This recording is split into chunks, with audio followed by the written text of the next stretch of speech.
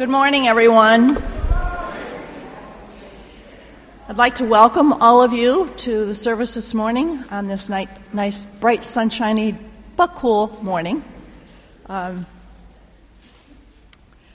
call your attention to the pew pads, which is basically you can mark down the fact that you're here. We like to know that you're here. And those are found in the aisle side of your seats. I hope you'll pass it down. Also, I would like to invite all of you to the coffee hour, which is immediately following, so that you can either meet new friends or enjoy the company of many of your friends. I've been asked to announce that the 6th and 7th graders would please stay in the service this morning. They are not to leave during Mouse Report, or after Mouse Report. And I have 3 people who like to make announcements. But first I'd like to introduce one of confirmation students who is following me this morning as elder and finding out what it takes to basically set up for church.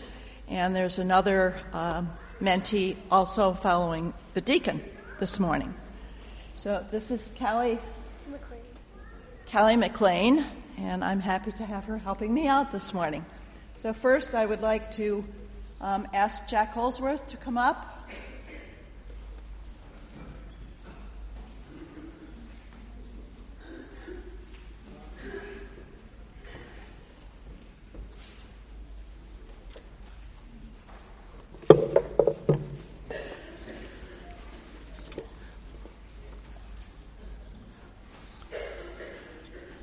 You really appreciate these little railings when you come up here. You don't have them over at the Linehan Chapel in Nazareth, and it could be kind of disastrous. So far it hasn't been. Well, good early fall morning to all of you. I call your attention to our second Optimist Dinner meeting, which will be next Friday, the 12th. Nina Kalin, who has enthralled us several times before, will be reviewing the best-selling book, now also a movie, The Monuments Men, Allied Heroes, Nazi Thieves, and the Greatest Treasure Hunt in History. Many of you are familiar with these, but don't let this keep you away. Focusing on the period between D-Day and VE Day, the book follows several monuments men on their impossible mission to save the world's greatest art from the Nazis. A group of American and British museum directors, curators, artists, historians, and others risked their lives scouring Europe to prevent the destruction of thousands of years of culture in the form of the world's finest art treasures and kept them out of Hitler's degenerate grasp. Come and hear the incredible story of those who made this possible and to enhance our culture as we know it today. Come prepared to have an intellectual treat, a culinary treat in the form of a delicious catered pasta dinner, which features lasagna, Indian bread, garden salad, dessert, and coffee, all for $10. Along with that, you get fellowship, which is difficult to measure. So we hope you all turn out. Tickets will be available in the fellowship hall after church and in the office. I'm walking out with the tickets in the cash box, but they're not available until I get to the fellowship hall. Thank you. I like that railing. Next is Dan Trainer. We do a supper club a couple times a year where we teach a meal, and tonight is our Oktoberfest, so it's a German dinner at 5 o'clock in the fellowship hall, and we'll be making Wiener Schnitzel and Spatzel. So if anyone would like to come by for a dinner, 5 o'clock in the fellowship hall for Oktoberfest. Thanks, Dan. Sounds like fun. Lee Fox and her group on mission.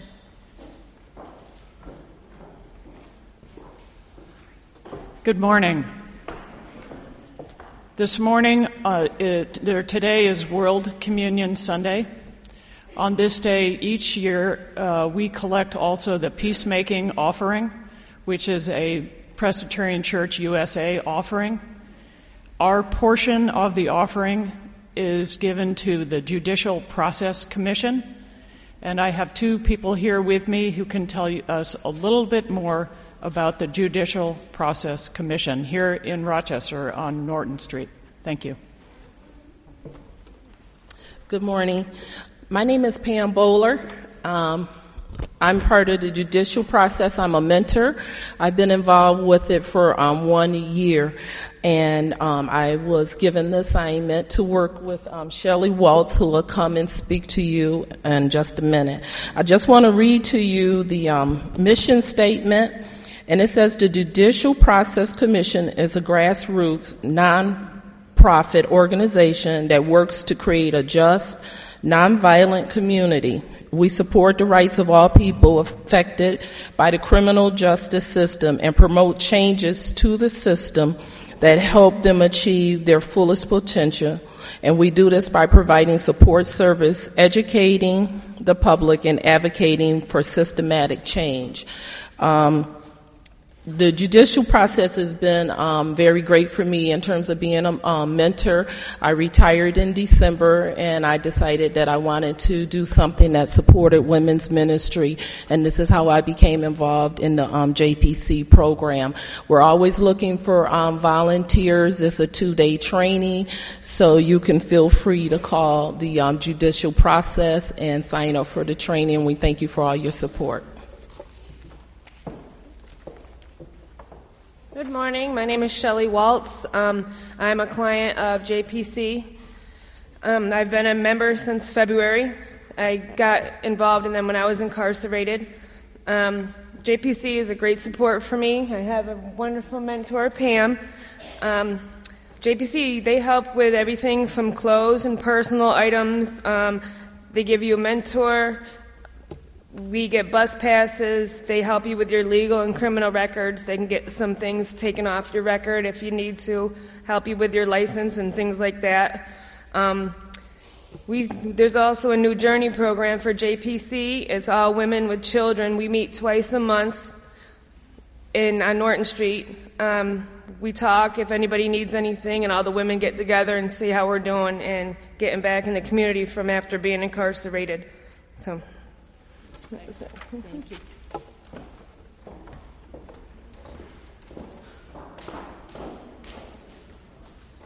Bruce, the preload.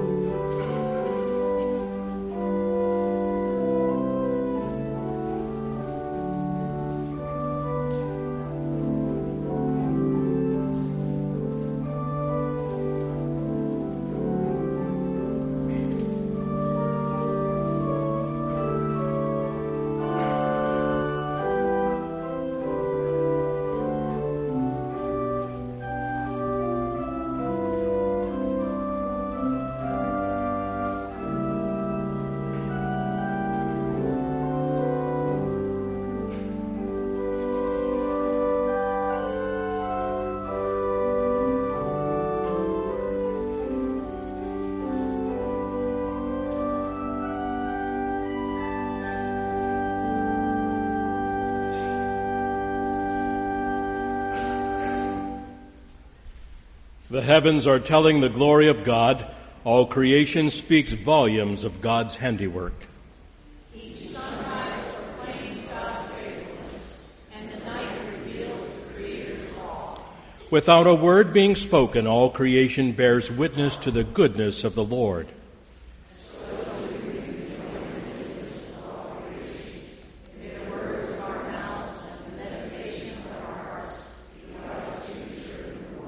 Let us worship God.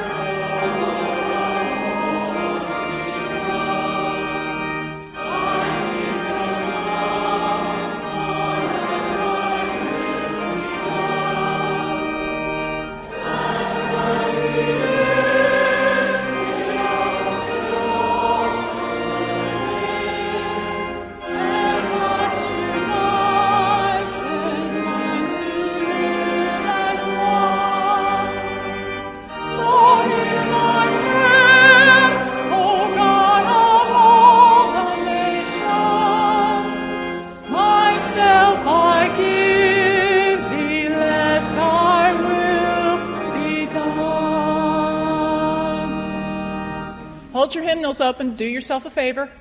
Keep that hymnal space because you're going to want page 341 in just a moment. Hold your hymnals open. We've just prayed a beautiful prayer of the day as we sang it together, and now we have our call to confession. God's reconciling work in Jesus Christ and the mission of reconciliation to which He has called His church are the heart of the gospel in any age. Our generation stands in peculiar need of reconciliation in Christ. We confess our need, confident in God's forgiving grace. Together, God of compassion and mercy, we are your wounded and wounding children. We bring our wounded selves, our divided society, and our broken world, seeking your healing and transforming grace. It is easy for us to point the finger at others, yet we know that we all need your forgiveness. So we lift into your presence today not only the victims of conflicts, but also those we have called enemies. Break down the walls of hatred, distrust, and bitterness, and open a way for us to reach one another in truth and love. Enable us to build a society where all can belong, to share our gifts in mutual respect, and to seek for the new future which you offer us through Jesus the Christ. Amen. Friends, believe the good news of the gospel. In Jesus Christ, God was reconciling the world to himself. Jesus Christ is God with humankind. He is the eternal Son of the Father who became human and lived among us to fulfill the work of reconciliation. He is present in the church by the power of the Holy Spirit to continue and complete his mission. Therefore, the church calls all people to be reconciled to God and to one another. The peace of Christ be with you. And also with you. Greet one another.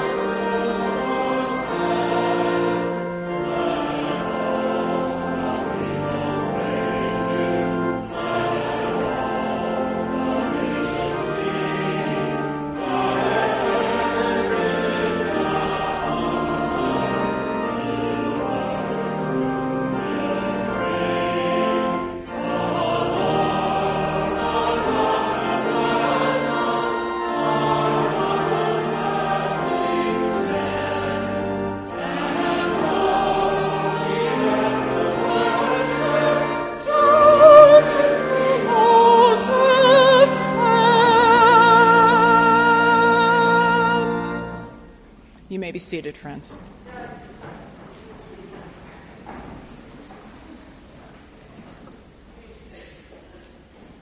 Our gospel lesson for today is taken from Matthew 5.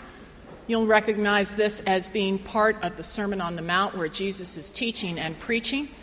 He has just finished with the Beatitudes, and he goes on to say, "You are the salt of the earth. But if salt has lost its taste, How can its saltiness be restored? It's no longer good for anything, but is thrown out and trampled underfoot. You are the light of the world. A city built on a hill cannot be hid. No one, after lighting a lamp, puts it under a bushel basket, but on a lampstand, and it gives light to all in the house. In the same way, let your light shine before others, so that they may see your good works and give glory to your Father in heaven. The word of the Lord. Thanks be to God. I invite children to join me up here on the stairs.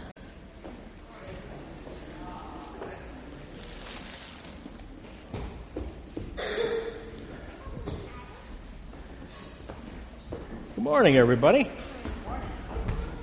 Good morning.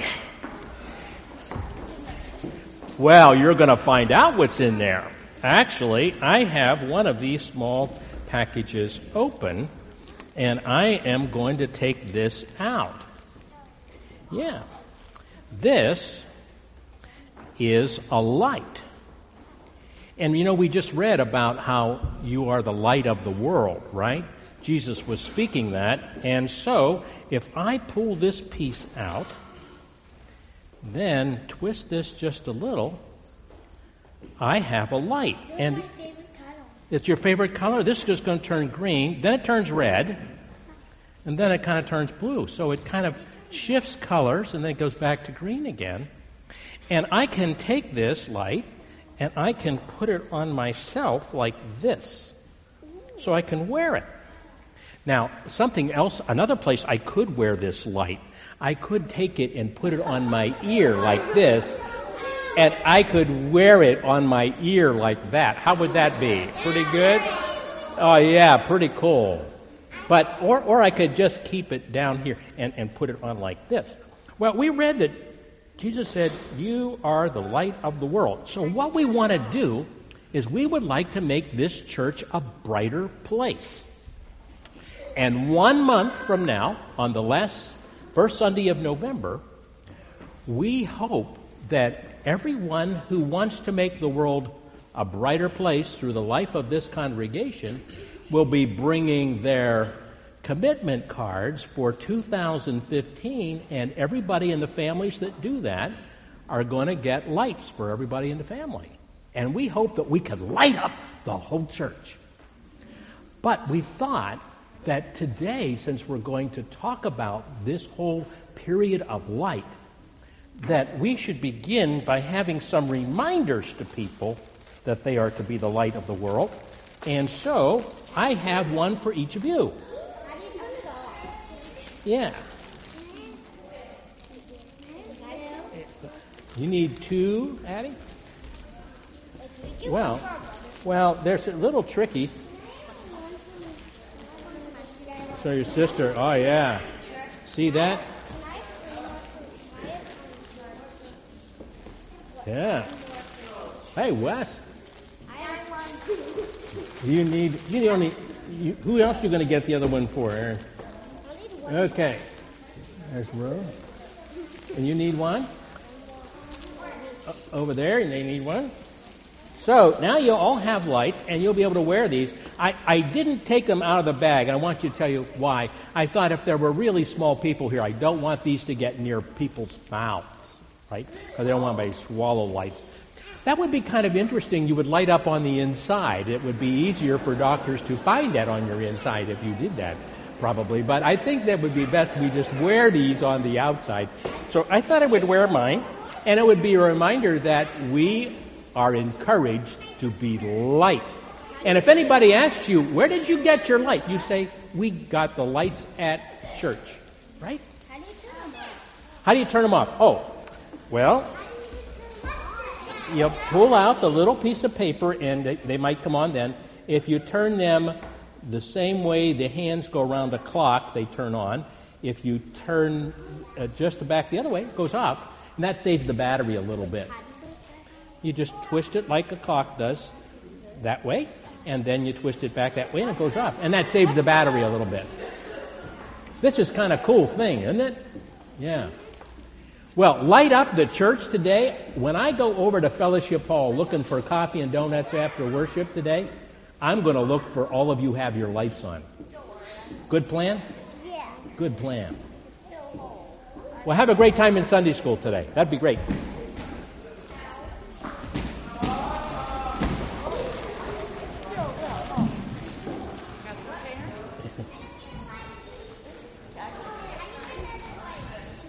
Yours doesn't work?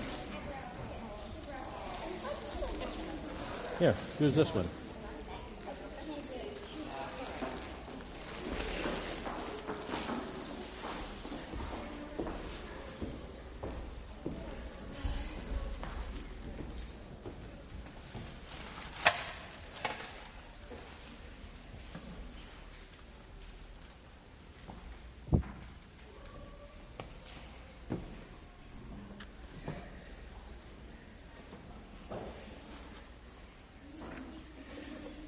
The Old Testament passage I'm about to read for us is a lectionary passage.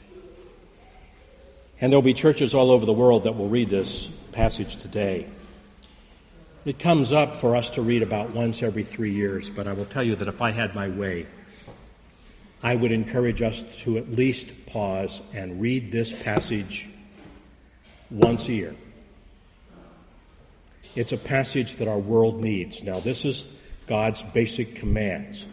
The first 4 of these are really kind of commands that really are particular to us in our Christian faith and our Jewish friends and their Jewish heritage. But then the others are basic commands and rules for living. And if we were to abide by these, we would cut down on world problems and personal problems immensely.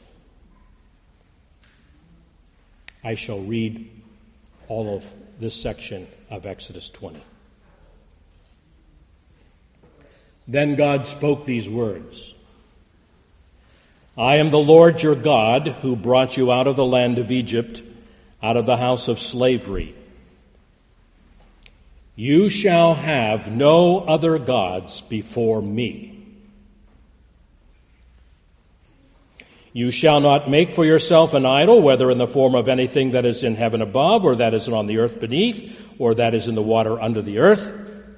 You shall not bow down to them or worship them, for I, the Lord your God, am a jealous God, punishing children for the iniquity of parents to the 3rd and 4th generation of those who reject me, but showing steadfast love to the 1,000th generation of those who love me and keep my commandments.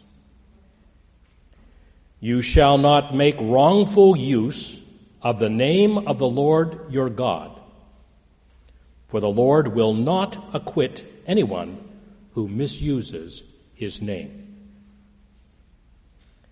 Remember the Sabbath day and keep it holy. 6 days shall you labor and do all your work, but the 7th day is a Sabbath to the Lord your God.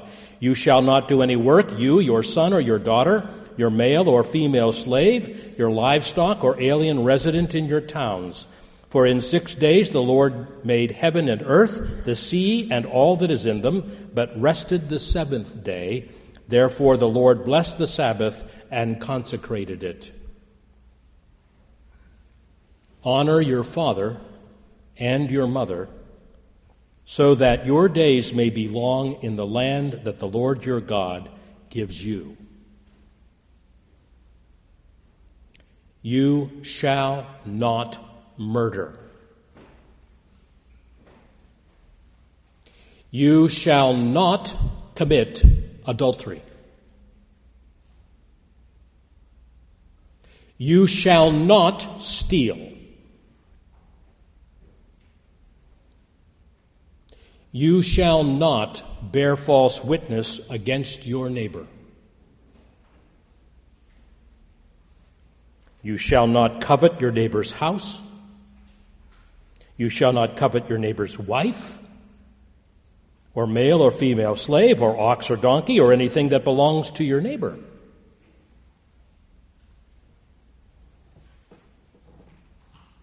When all the people witnessed the thunder and lightning and the sound of the trumpet and the mountain smoking, they were afraid.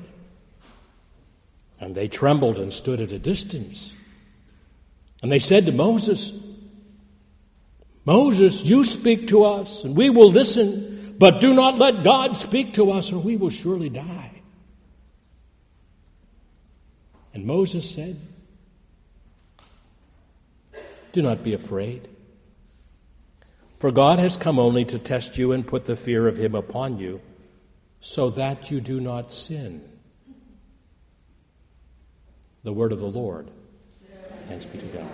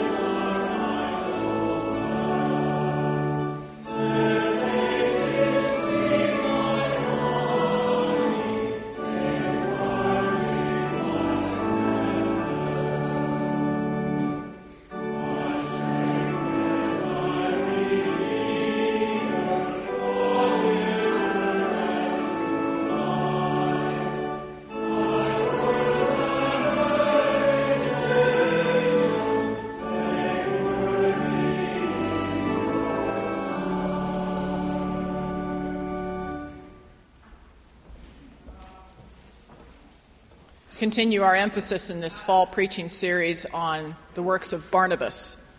And we turn to the history of the early church as found in the book of Acts. We find ourselves in chapter 11, and the young church is making its way, but also encountering setbacks like the martyrdom of Stephen. And here we follow on that action. I invite you to hear God's word to each and every one of us.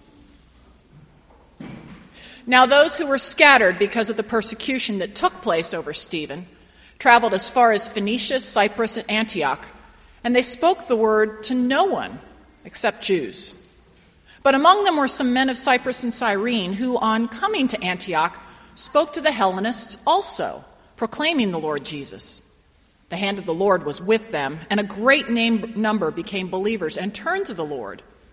News of this came to the ears of the church in Jerusalem, and they sent Barnabas to Antioch.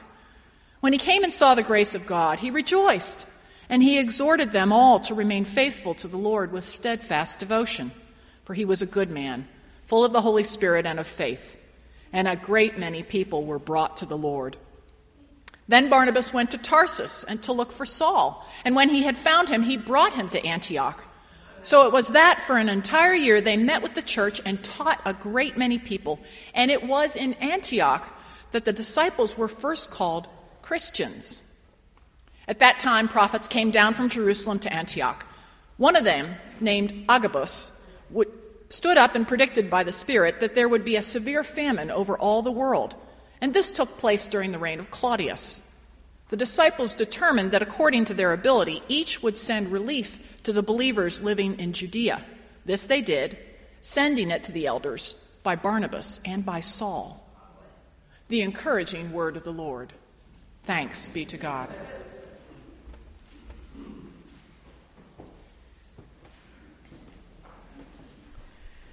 There are all kinds of theories about how to motivate people.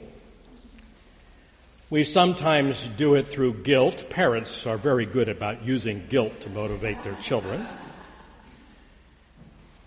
We sometimes do it through fear, and that's why you use a big voice when you're going to read the Ten Commandments.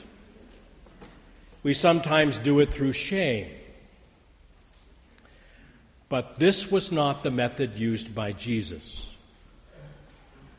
Jesus chose to motivate people through positive messages of hope. and encouragement. I mean, just consider the reading this morning. Jesus says to his followers, "You are the salt of the earth, and you are the light of the world." I mean, can you imagine this? Here is a motley crew of farmers and fishermen and tax collectors and housewives, and they're living in a tiny remote village in an obscure part of the world, and Jesus says to them, "You are the light of the world." Talk about a statement of faith. It is a crazy idea. Light of the world, that bunch. It sounds absurd to us, and it would have sounded absurd to the people who heard it. Only Jesus could have seen that through this gaggle of folks, God would change the world. At that time, probably it sounded like just so much idle chatter. "You are the light of the world," he said, and so they were. Now, if you want to consider something even more absurd and silly, you are the light of the world. You.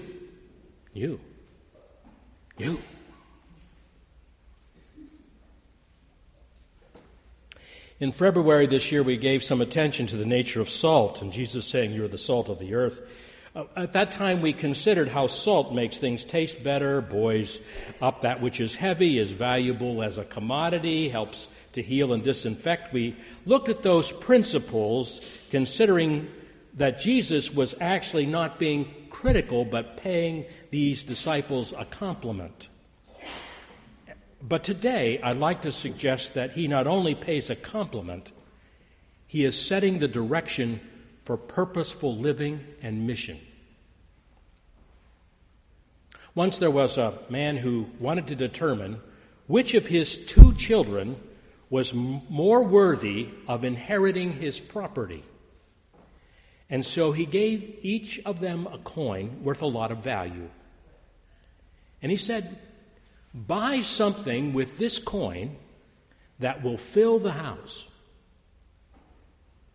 Well, the first tried to think of something he could buy with the coin that would fill his father's wishes. He decided on a large load of straw. It was the most of anything he could buy with that amount of money. He returned home and found that he didn't have quite enough straw to cover the whole floor of the house. Second child chose a wiser course.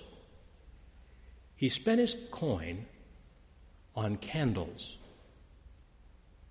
And as he lighted each candle, their light filled the house. And to that child he said, "To you I give my business.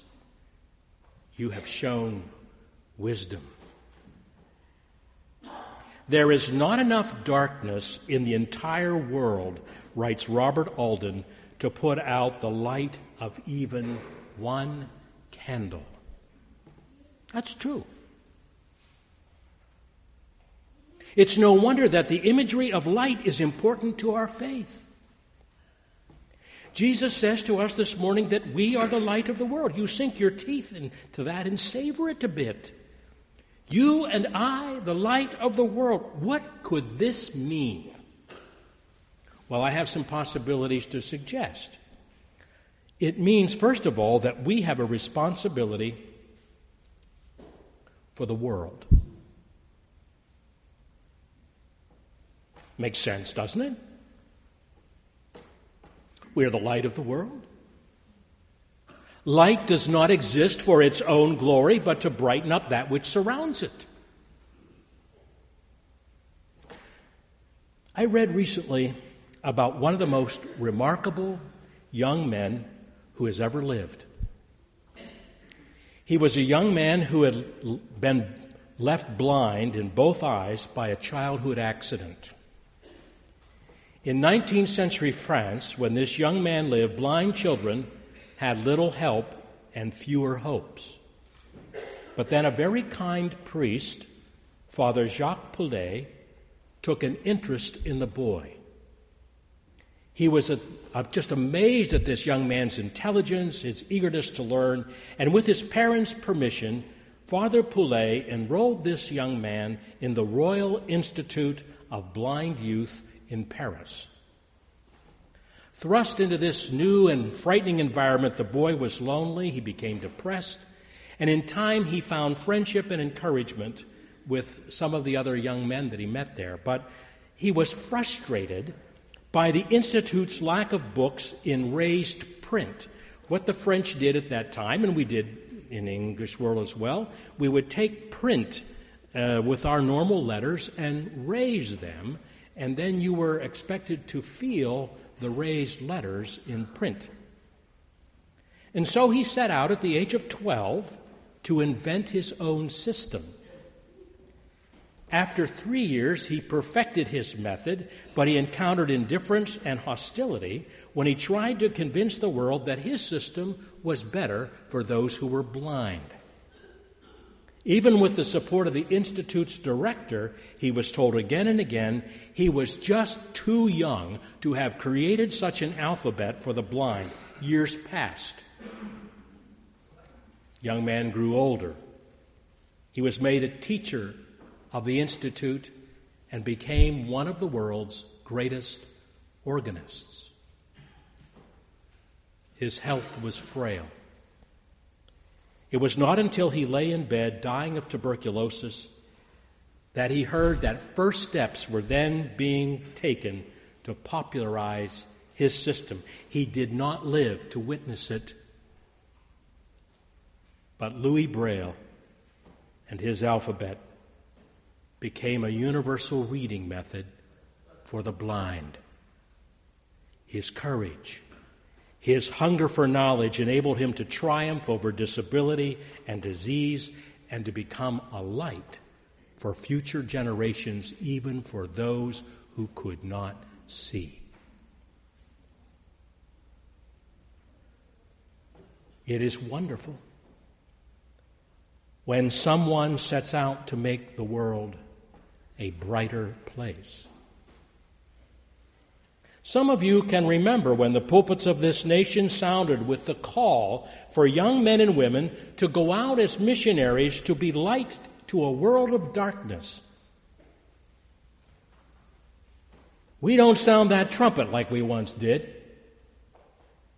We just have not been asking people to sacrifice what they have and who they are for the good of humanity, and that's sad.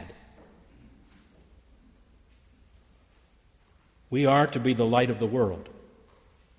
We have a responsibility for the world. And so, if you've never heard it before,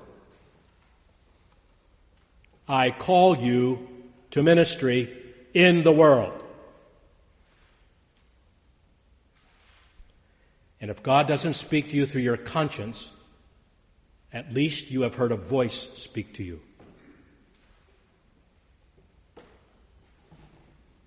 We have something that the world desperately needs. Jesus was saying this when he said that we are to be the light. We have something that the world cannot find anywhere else. Mother Teresa was speaking to people who had come to meet her from all over the world. And among the groups to which she spoke was one of the religious sisters, one of the convents here in North America. And after her talk, she was asked if anybody had any questions. And one woman raised her hand. She said, "Yes, I have one." She said, "As you know, most of the orders represented here have been losing members. It seems that more and more women are leaving all the time, and yet your order is attracting thousands and thousands. Mother Teresa, what is it that you do?" And without hesitating, Mother Teresa answered this way. She said, "I give them Jesus." Yes, Mother Teresa, we know, but take habits, for example. Do your women object to wearing habits? And the rules of the order, how do you deal with that? I give them Jesus. Reverend Mother, yes, we know, but can you be more specific? I give them Jesus. Mother, we're all aware of your fine work. I want to know something. I give them Jesus.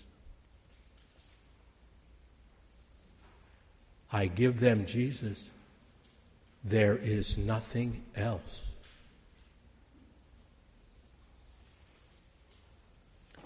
What do we have that the world can't find anywhere else? All we have is the person of Christ. In our pluralistic world, there are people with many religious backgrounds who call our country their home, and we can learn things from our neighbors. If someone should ask you, though, what is distinctive about Christianity, let me suggest you do as Mother Teresa suggested, and you give them Jesus. And if you don't know enough about Jesus, then it would be good to learn a little bit more about Jesus. The greatest heresy current today is that all religions are the same. I go to cocktail parties, meet people in the community, and they'll inevitably come and say, "Hey, Reverend, don't you think we're all going to the same place and we all kind of believe in the same stuff?" And I just look at them and I said, "Absolutely not." That changes conversation.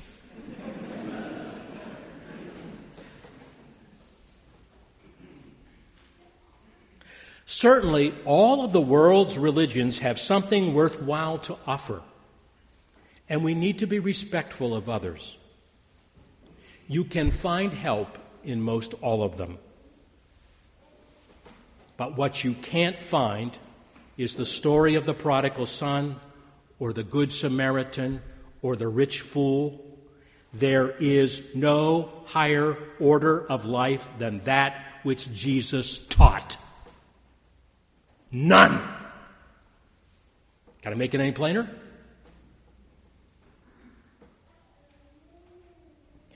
Christianity as an institution might not be too compelling, but if you understand the life and teachings of Jesus, Jesus has no peer. Literally. We have a responsibility for the world. We have something that the world can't find anywhere else. And this reminder, we are not the source of our light. We are to be but reflections of a much greater source. There is one who has touched our lives and given us the power and the authority to touch others. Robert Fulghum is an American author primarily of short essays, and he came to prominence when his first essay collection was published in 1986. Once I give you the title, you're going to say, "Ah, yes, I remember that." It was entitled, "All I Really Need to Know I Learned in Kindergarten." He published those essays. It stayed at the top of the New York Times bestseller list for 2 years. He wrote things like, and I hope I can quote him and remember, "The grass is not, in fact, always greener on the other side of the fence. Fences have nothing to do with it. The grass is greenest where it is watered. When crossing over fences, carry water with you and tend to the grass wherever you may be." That's the kind of thing that he wrote. This is the Robert Fulghum who once attended a seminar on a Greek culture on the island of Crete. This was led by a philosopher, teacher, and politician, Alexander Papadouros. At the end of the 2-week session, led by scholars and experts and intellectuals, Papadouros himself closed the last meeting by asking the same question that Mother Teresa asked: "Are there any questions?" There was silence. Then Robert Fulghum asked, "Dr. Papadouros, what is the meaning of life?" People kind of twittered in laughter, and they wanted to go home. They didn't want to listen to something else. Papadouros raised his hand and there was silence. He looked at Fulghum and he said, "I will answer your question." Then he took out his wallet.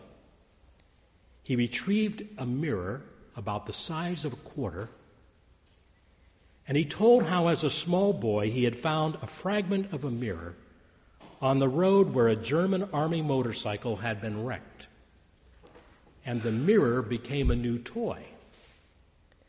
He was fascinated by its ability to reflect light into the darkest places, and Papadouros said, "As I grew older, I learned that reflecting light is not just a child's game.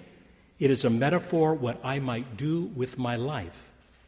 I came to understand that I am not the light, I am not the source of light, but that I can reflect light. The truth, light, understanding, knowledge is always there, but it will shine into the darkest places only when it is reflected. I have come to understand this as the meaning of life." And then with that statement, Papadouros took his mirror and held it out to a window where light was streaming and focused the light so that it was reflected and shined on each person present. Scientists and astronomers tell us that light travels at 186,000 miles per second. This is very hard for me to imagine. So perhaps the way in which I have learned about it might help you. Think of it this way. Some of the starlight shining in your window as a star probably left that star sometime about the point when Shakespeare was writing his plays.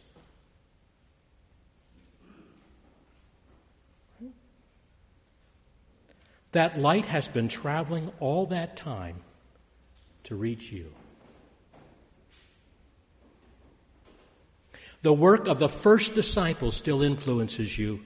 Centuries ago, men and women were commissioned to make disciples of all nations, and although they've been dead for almost 2,000 years, the effect of their work has traveled through history and touched us. It has been felt in our lives today. Carrie read for us this passage about Barnabas from the book of Acts. You know what was happening at that time? Saul, who was later named Paul, was a one-man ISIS. He felt commissioned by the temple priesthood to go out and kill all of those who were known as followers of the way. He held the coats for the men who stood around Stephen and stoned him to death.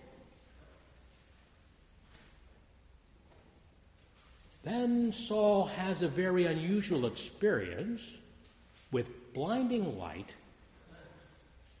You can imagine what would have happened if this man, who was known for killing people throughout the world, were to come and sit in our congregation.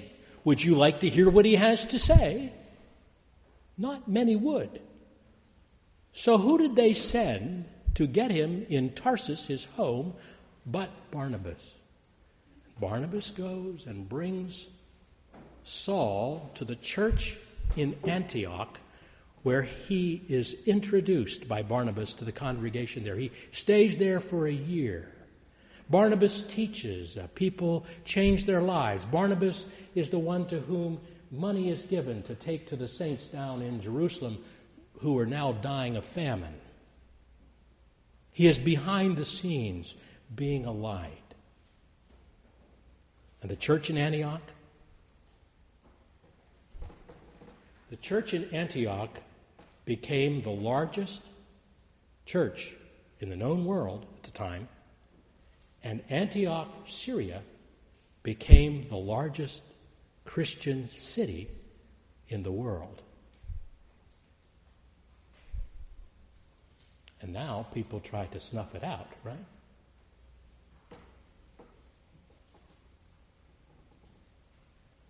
Eric Butterworth tells about a college professor who had his sociology class go into the Baltimore slums and get case histories, and then they went up to Philadelphia and got more. And they had 200 young boys in their case histories, and the students were asked to write an evaluation of each boy's future. And these students wrote this about the boys: he doesn't have a chance. 25 years later, a second sociology professor comes across the first study. He had his students follow up on the project to see what had happened with the boys.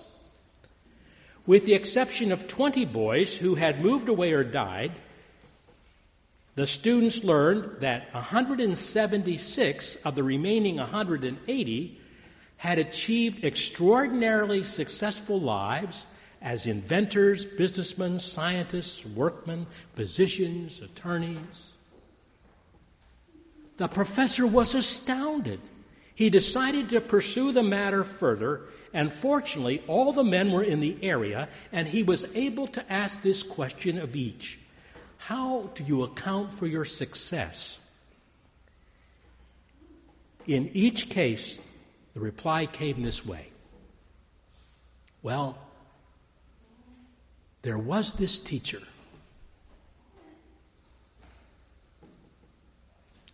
The teacher was still alive. So he sought her out and asked the elderly but still alert woman what magic formula had she used to pull these boys out of the slums into such a successful achievement. He showed them this list of the names to this woman, and her eyes sparkled and her lips broke into a smile. And then she said, "It's really very simple. I love those boys."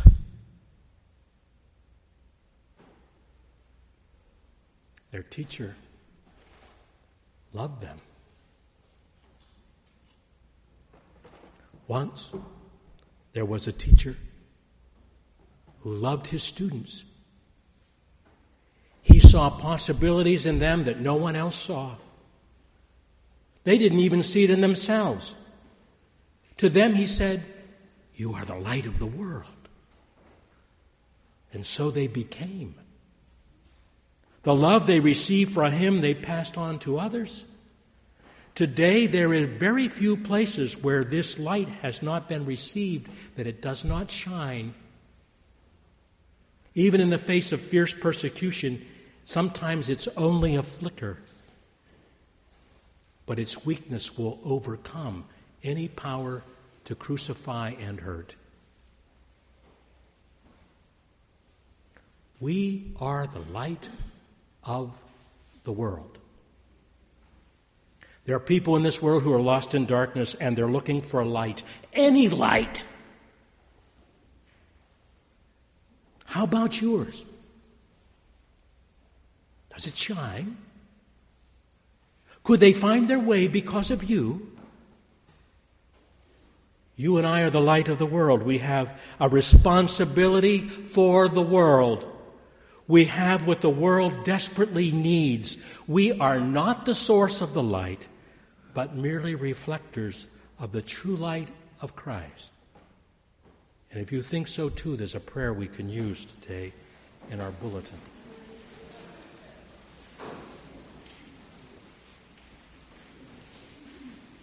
God of wisdom, we trust that you are active in this world and in ultimate control of it. So many people have abused your creation and the people on this planet. Discord and disharmony have been the result. However, we believe that we are called to be salt, to buoy one another up, to give value to others, and to heal the wounds left by war and nasty words. We also see that your love, spread abroad at such high cost in Christ Jesus, is still in process of drawing all creation back to yourself. Use us and this sacrificial offering we make for your reclaiming mission, for peace and for hope. We pray it in Jesus' name. Amen.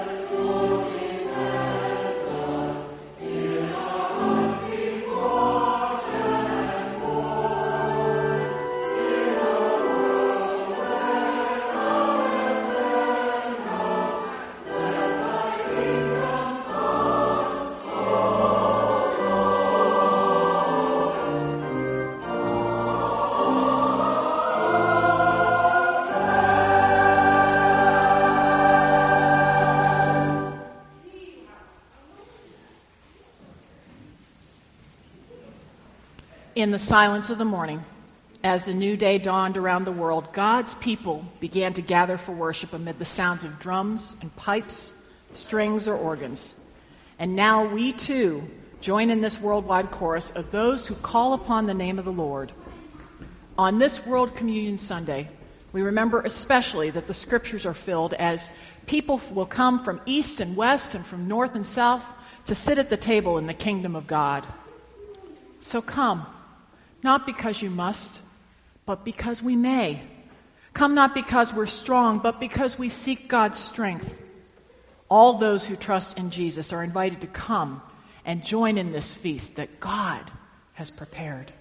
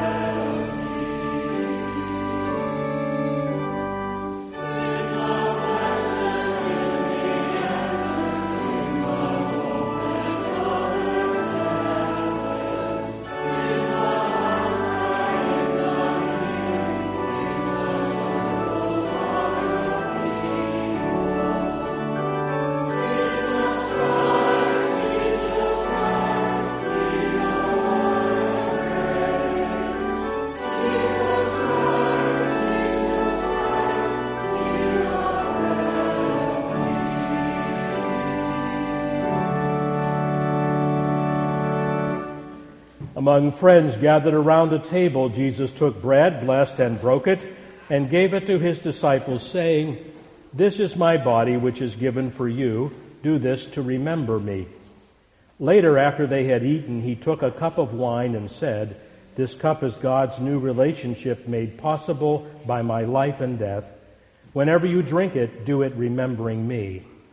So now, following Jesus' example, we take this bread and wine, for in them he has promised to be with us, making us whole, making us one, and in celebration of God's goodness, let us give thanks.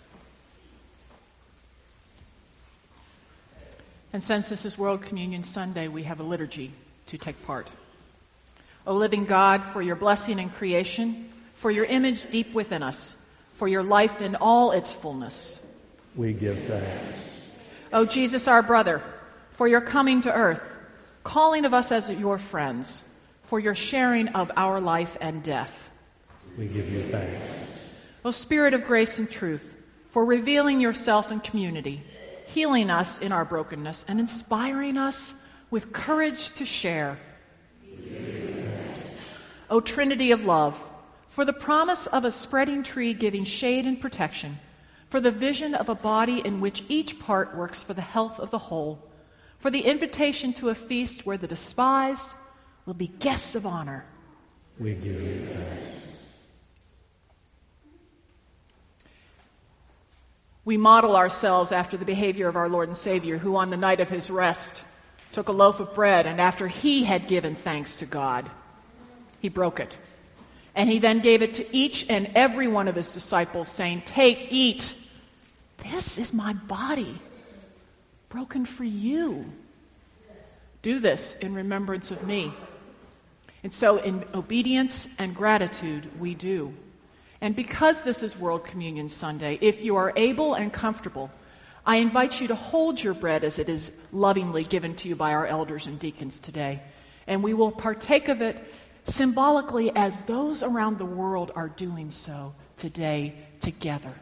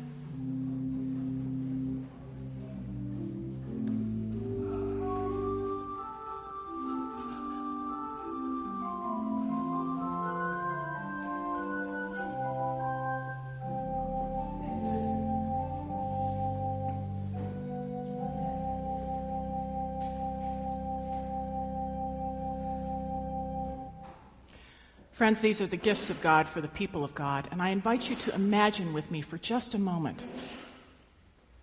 Although it's several hours ahead of us, Jeanette Henderson in Scotland has done the same thing today. Bo Keller, your nephew in Iraq, has done the same thing today. The church in Antioch in Syria, those brave people, are doing the same thing today. Amen.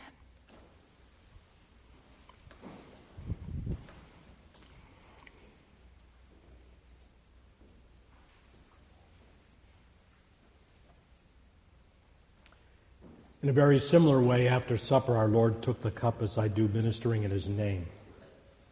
He said, "This cup is the cup of the new covenant, poured out in my blood for the forgiveness of sin. Behold the cup of salvation, poured out for you. Drink ye all of it."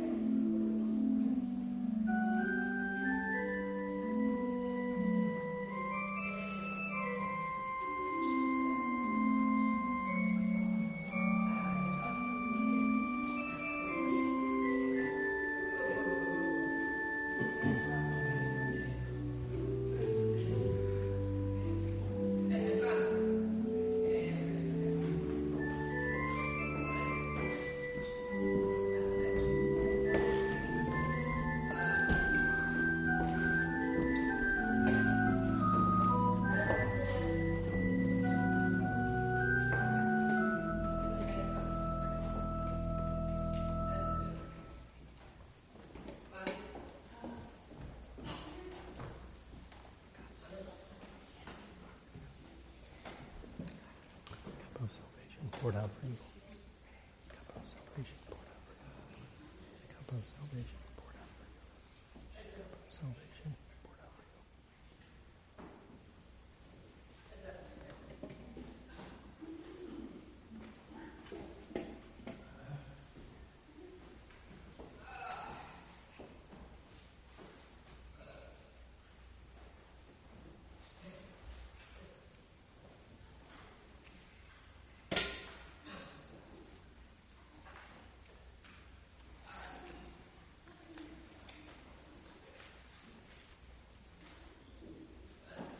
At the early service today, there were a number of Grove City College graduates. It was a sad day yesterday. Grove City lost 35-0 to Waynesburg, another Presbyterian-related college. It was their homecoming. Their football team needs prayer.